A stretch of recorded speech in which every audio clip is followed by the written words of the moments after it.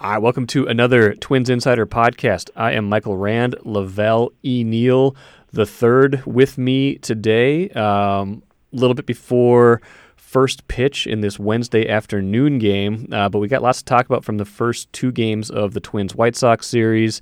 Important goings-on with pitching, hitting, defense, but Lavelle, most importantly, tell me about the Squirrel, please, would you? The Squirrel has captured the hearts and minds of baseball fans in the Twin Cities area right now. The first appearance on Monday, it was just okay, just a little random animal on the field. It's kind of like the kestrel that used to perch on top of the foul pole a few years ago, The funny part about Monday was how the Twins reacted, because a couple of those guys really freaked out. So Miguel Sano actually left the dugout and walked in the foul territory in front of the dugout while the Squirrel was running around.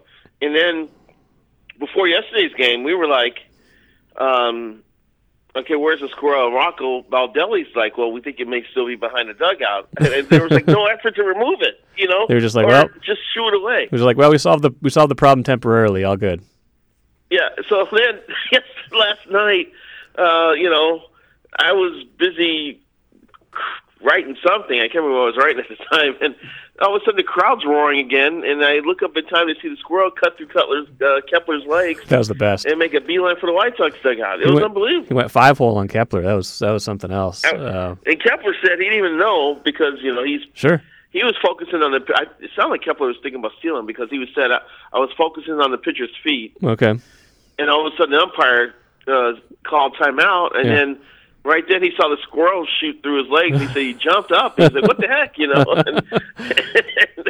it was pretty funny. So now I know for a fact that this morning there is an effort to get Squirrel T-shirts in the Twins clubhouse. I love it because the manager is an animal lover, and he was fascinated apparently by the appearance of the Squirrel, and now it's going to be a thing. Are we sure it was? And it doesn't sound like the Twins are making any efforts to remove the Squirrel from the premises because you can't. You would think that eventually people would get tired of it interrupting games. Sure, but they're embracing the moment, and this is baseball at its finest because it doesn't take much for a gimmick or a slogan to start.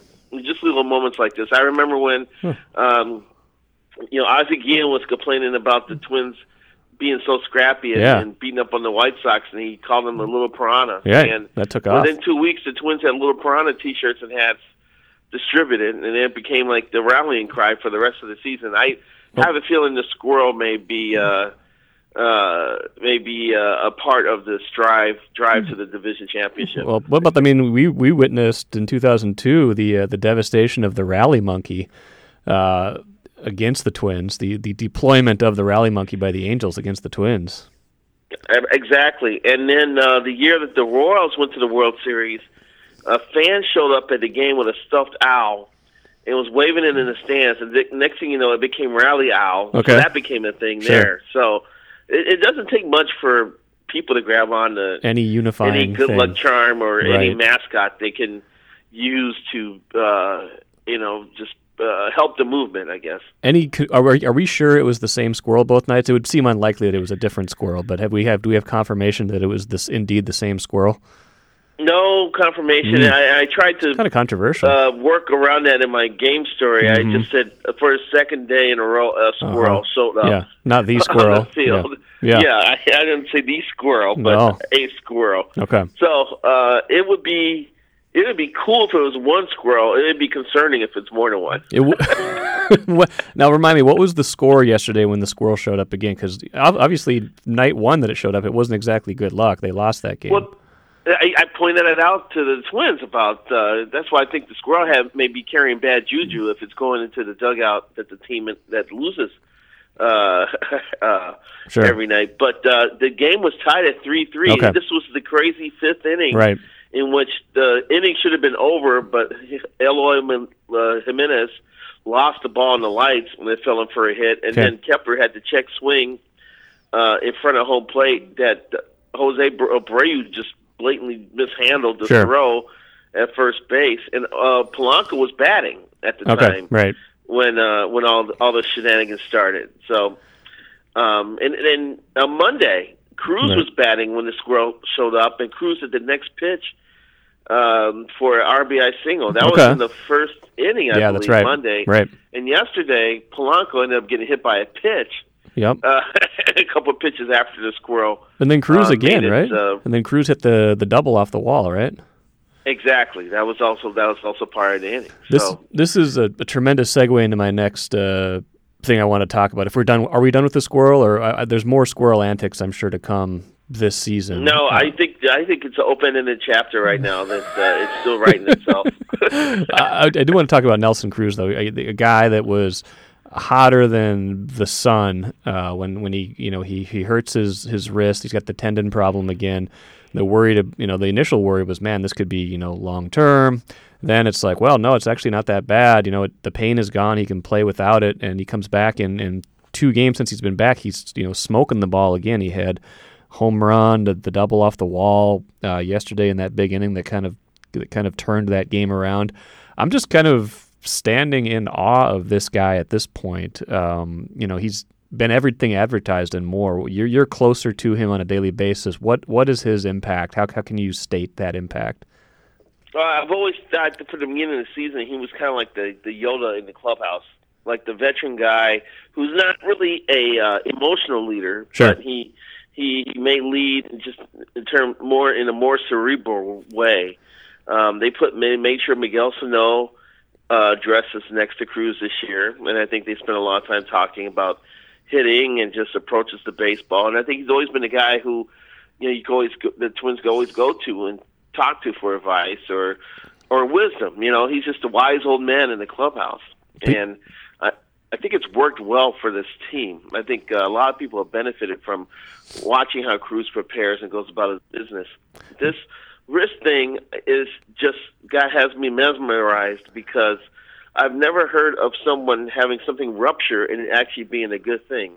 Just a little inside deal. I wrote a lead note for a notebook in Wednesday's paper about Cruz and how the first game went, what his plans are for maintenance on that wrist. Yeah. And moving forward, I had no idea he was about to go, 4 for 5 with 3 doubles and a home run. So on deadline that notebook item had to be repurposed a little bit to include what he was going on. So it makes it even more remarkable that the damage he's doing after sustaining that type of injury. And to be honest with you, Mike, I think that if the Twins and Cruz knew that the rupture was going to lead to this, he may have been able to avoid the the IL, and been in the lineup, during that road trip. Yeah, especially Cruz said he really didn't know how this was going to go. Sure. But talking to Justin Morneau, who had the same thing happen in his career, and then going to New York and speaking to the doctor really eased his mind about how he could proceed with this. Sure.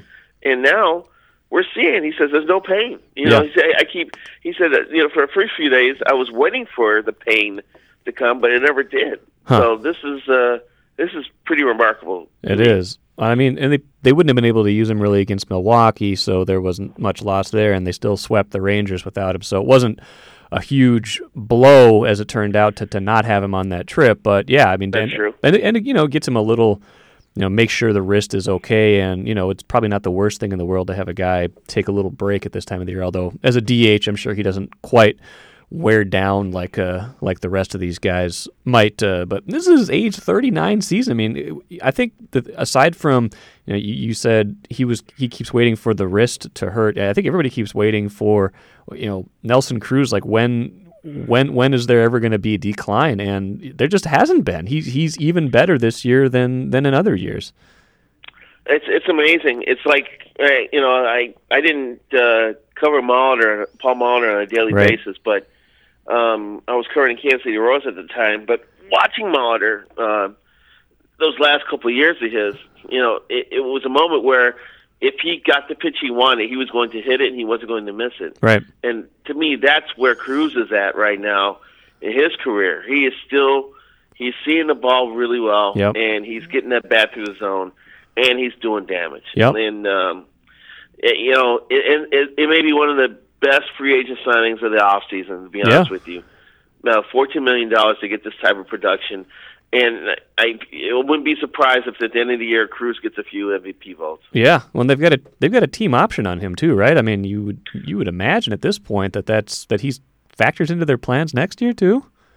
For $12 million too, it's for a little bit less than the 14 he's making this year. I think it's a lock he comes back right now. Right? Yeah, it's weird because the Twins have always been worried about like clubhouse chemistry and having the right people in the clubhouse. And when Torrey Hunter retired after that couple years with the Twins, they were like, how are you going to replace that in the clubhouse? And Molitor was worried about that. And Molitor's a Hall of Fame player, so he understood the importance of having that type of influence in the clubhouse. And there may have been a void for a couple of years that I think Cruz has filled in a different way. Sure. Because, Torrey's a little more gregarious, a little more outgoing. The dance parties, Exactly, which they still do, by the way. Right. But I think Cruz has filled in that void just from a leadership, mentorship aspect. Yeah, having a veteran that can still play like Torrey did in 2015 and Cruz is doing this year is huge. I mean, because it's one thing to say it, it's another thing to go out there and still be able to do it. That lead by example is a huge factor. So here's the thing. I've been kind of harping on this end of the schedule stretch the Twins are now in with 26 out of the last 38 against the White Sox, Royals, and Tigers. My question to you is, are we unfairly maligning the White Sox a little bit to lump them in to that kind of grouping? Because they're not as bad as those other two. They're a team that can do damage to you like they showed in the first game and then the first half of the second game. Well, I still think they're down in that area. They may be the best of those three bad The best teams. of the worst, yeah. Yeah, exactly. But they have their flaws. Now, what has happened with the White Sox this second half is that Ivan Nova and Reynaldo Lopez, who ended up giving up a lot of runs yesterday, they both have pitched very well since the All-Star break. And I think Nova actually was on a run where he had a 2.9 ERA over his last 11 outings, and Reynaldo Lopez had an ERA under 3 over since the All-Star break. So they have been pitching well. And so I think that has been a factor, and good pitching kind of covers up weaknesses. I think their defense is still not good. No. Eloy Jimenez is a fabulous power-hitting guy. He's built like Jermaine Dye. He's got a beautiful swing. He's going to do damage, but he's not the greatest left fielder in the world. No. Yomer Sanchez is in center. He's misplaced. You saw that when he broke in on the rocket that Sano hit in the game on Tuesday night. So defensively, I don't think they're all there, but they've got these young hitters who have come up, who are coming up, and they're going to be hell to deal with in the next 2 to 3 years. Yeah. But right now, they're still taking their lumps and learning. Yeah. So it's still, and the bullpen is a playpen. And once you get in the White Sox bullpen, their back end isn't too bad though. I mean, they're close. Colomé's good, and Bummer's pretty good. The Twins hit every other reliever in that bullpen. Sure. And Kelvin Herrera is a shell of his former self. Yeah. They've hit Aaron Bummer. They've hit all those guys in there, except Colomé can be a little bit of a test. Sure. But no, there's a reason why they're going to be good though, and they could get good quick. And Yoan Moncada, who was the key player they got in the Chris Sale trade, is on the DL. He's not been in the lineup this week. He's batting .301. Yeah. So they could be a spoiler down the stretch, and Moncada could be in the lineup when the Twins go to Chicago in a week and a half. Right. So that could be interesting. So, but the Twins have pretty much pummeled the White Sox this year. Yeah, they have. And September baseball can be weird, man. Yeah, it can. Because you've got contenders who are trying to push for the playoffs, and then you have the teams that are not in contention who are all of a sudden thumbing through the hunting and fishing magazines, thinking about off-season trips. And honestly, and trying to hope that they could be a spoiler. And honestly, we saw that a lot with those bad Twins teams in 2011 through 2014, where they got off to okay starts a lot of times, or through 100 games, their record wasn't necessarily good, but it wasn't terrible, and then you kind of hit that August, September stretch where, whether it was call-ups or whether it was, guys realizing that the season was lost, that things really took a turn around that time and they played even worse. Yeah, absolutely.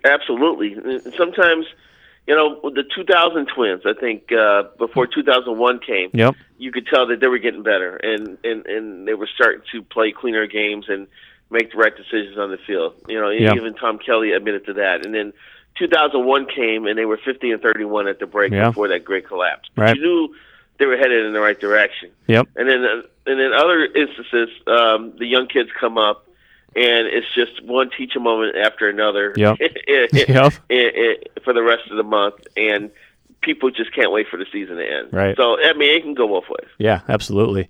Here's a question for you, and I've been kind of like rearranging these names in my mind with the playoffs, not a certainty for sure, but, things trending the right way for, the Twins to, they're back in the division lead by 3 games going into this Wednesday game. They're putting some distance between themselves and any other wild card teams should that become the thing. If they get into the division series, let's say they win the division or they get in as a wild card and win that first game, what's your kind of, if you're kind of like writing down on a napkin right now or kind of thinking in the back of your head, what's your pitching rotation? What's your trust level with their guys right now? How would you set that up if they're able to set that up? Well, it's an interesting question, Mike. And right now, in terms of lack of trust, I would put Gibson and Perez on the back of that 5-man list. Right. I would probably trust Barrios, even though he's scuffling right now. Right. Odorizzi and Michael Pineda. Pineda's really been calm, cool, collected operator here over the last handful of starts. Tuesday night was just a major strike throwing exhibition. 79.5% of his pitches were strikes, which is the highest percentage of any Twins starter this year. And it was impressive. And it wasn't just throwing the ball in the middle of the plate. Right. There were quality strikes. They were on the edges of the strike zone. That included top of the zone, bottom of the zone, left, outside, inside. His pitches were there. He came at the White Sox, and I except for the one pitch to Abreu that became a home run. He was really effective. So Barrios is an interesting case right now. I had a hypothesis about Jose because his last 2 outings have been really shaky, and he would come out throwing 92, maybe touch 93, and then all of a sudden in his last inning, he'd jump up and throw 95 miles an hour. And I'm like, well, where is this in the first inning? You know? So I asked Wes Johnson about it before Tuesday's game. And I said, is he sacrificing velocity for command maybe? And Wes Johnson said, no. He says they've been working with him on getting more movement on his fastball. And if you look up his spin rate, he has a below average spin rate for his fastball. So they're trying to come up with things to help him get more movement. And at the moment, it's costing him some velocity. So I'm like, that's cool. I'm fine with that. My only concern, because I walked away from Wes, I should have asked him when I was talking to him, but as I walked away, I was like, why are we tinkering in August? Exactly. That's my question, because his last start before this kind of 3-start stretch of roughness he was dominant against, I think it was the Marlins, 7 innings, 2 hits, no runs. I think that was the game that Dyson coughed it up in the 9th, but... Well, that was the game I was furious. That was the game before Dyson. My bad. I was furious in the press box that day. If you would have been in Miami that day when he came out after 7 innings and 81 pitches, I was just having a fit. I was like, are we just against pitchers throwing complete games now? If not a shutout now, then when? Because here's the thing. It started a bad sequence because Sean Poppin came in for the 8th and 9th. He got through the 8th, and the 9th he gives him a grand slam. That's right, and they have to bring Rogers now in. Now the Twins have to bring Taylor Rogers in. Okay? So now the next game comes. And now the Twins are leading 3-1, I believe. 4-1. Well, they don't want to use Taylor Rogers for a third straight game. So then they go, hey, Sam, we know you just flew in from Pittsburgh today. Would you mind throwing the inning here? Would you mind throwing the 9th? Dyson comes in, and then he's a wreck, and they had to bring in Rogers anyway. Yeah, well, you're right. So that's good. The Barrios move forced Rogers to pitch in 3 consecutive games. And as we all know now, his ERA, when he's pitching back-to-back, is horrible. So I came out of Miami just incensed about how that went down, and Rocco would just say, "Well, we had our reasons," and blah blah blah. Right. Yeah. I mean, sure. Come on, and and we need to trust Trevor May or Duffy in one of these situations true. Now. In these games when instead of pitching Rogers in consecutive days, I just thought there was a little mismanagement going on there. Yeah. But Brios was in total command. It was a master class in pitching that he was performing there, and ever since then, his last 2 outings have been rather shaky. Right. And I don't know. They may want to scrap this experiment with movement right now and get him back to throwing hard. Yeah. But I will say this though: the one thing I think that's helped him this year, I believe he's throwing a career high percentage of changeups now. Yeah. No, the changeup's that's a great addition. His changeups come in at about 9 or 10 miles an hour slower than his fastball. Even when it's 92, he throws an 82 mile an hour changeup. Sure. And I think that's been effective. And I would mix in that pitch more because when Brios has gotten hit, his balls have been centered. They've not been like on the edges. He centers too many pitches now, and I'm wondering if that is a residue of trying to get more movement or tweaking something with his delivery or how he's holding the ball. Yeah, and maybe if he's tweaking his delivery too, it could be tipping his pitch a little bit. Maybe if he's altered his delivery in some way to try to get more spin, these guys are saying, okay, now I know the fastball's coming. Who knows? But it's interesting.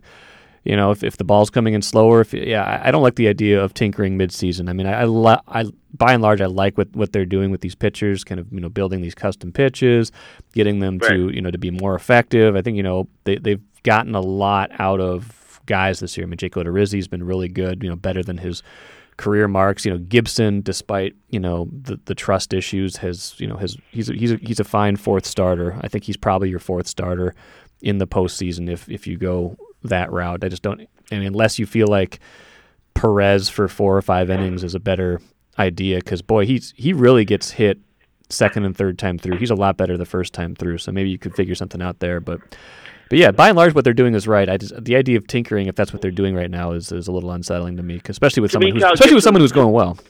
Yeah, to me, Cal Gibson's the most troubling pitcher in that rotation because he has too good of stuff to have the results he's having right now. Yeah. His arm is live. Yeah. His ball moves all over the place, and I don't know why it's not equating to deeper outings. Although I think he went 6 innings in his last outing and gave like 4 runs. Right. He had the one bad pitch to Abreu that he wanted back. That ended up being a 3-run homer. But it looks to me like he nibbles at the plate. Yep. And he's the last person that should be nibbling. It's just because his sinker moves, his fastball moves. Yeah. Nothing is straight out of his arm. Right. And that's stuff that pitchers, a lot of pitchers wish they had. Yeah. And I just think if he threw strikes with conviction a little more, it would help his overall game. Because once hitters have to worry about you being in the strike zone with all your pitches, and then now that's when they start chasing on things off the plate. But right now they're taking because they see that Gibson's walking people and falling behind in the count. Last thing, quick, and then we'll cut this off. Bullpen. A lot of people have been talking about it. It was good in the Texas series. It kind of got them through those last 3 games, especially as we look towards October and potential postseason baseball with the off days that come with it. Do they have enough bullpen now? I don't think so, but I could also say that for multiple teams that are in contention right now. I think bullpen construction has been an issue in Major League Baseball this year. Yeah. Even the Yankees bullpen has been vulnerable. Yeah. The Twins, were not dots hit by facing Aroldis Chapman earlier this year at Target Field.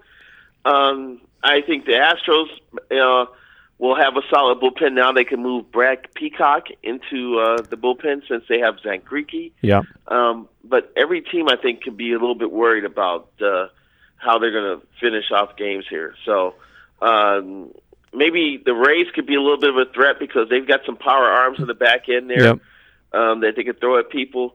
But in the Twins' case, first of all, Rocco's going to have to do a great job of juggling the last couple of innings because he's got 2 veteran guys now in Sergio Romo and Sam Dyson who are probably going to pitch the 7th and the 8th and Rogers in the 9th. But I think because of Rogers' inability to go back-to-back, he's going to have to make that a 3-man weave over the last 2 innings of games. Yeah.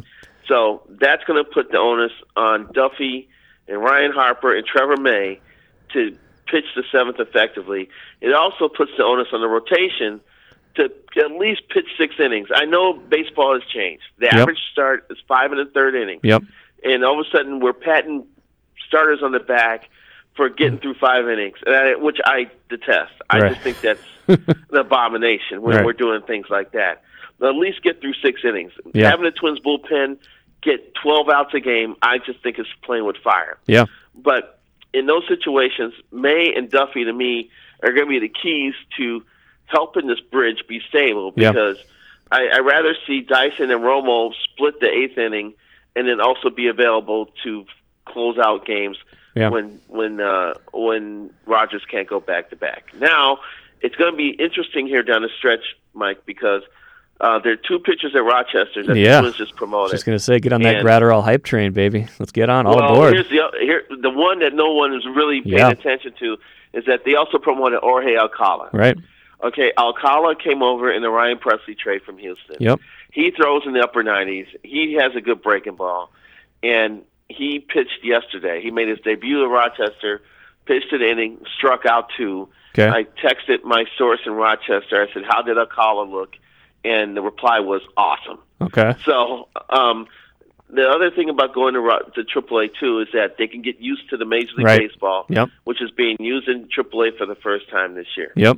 So now these 2 guys are going to get a few outings, I would imagine, down there, and then the Twins are going to make a decision here as far as September call-ups with these 2 guys. Well, you got to add them before August, right? You got to add them by the end of August. You could. You absolutely could. If you want to have them for the postseason, you got to put them on the 40-man. If they sizzle down the stretch, they could elbow their way into the bullpen mix here. Interesting. And provide the Twins a little bit of flame throwing there in the back innings. And to be honest with you, the way everybody gets hyped up for the 9th inning and getting in and facing the last man standing, if you have Gratterall and or Alcala to appear in the 6th or 7th inning and put their foot down on the game, that's not a bad thing. Absolutely.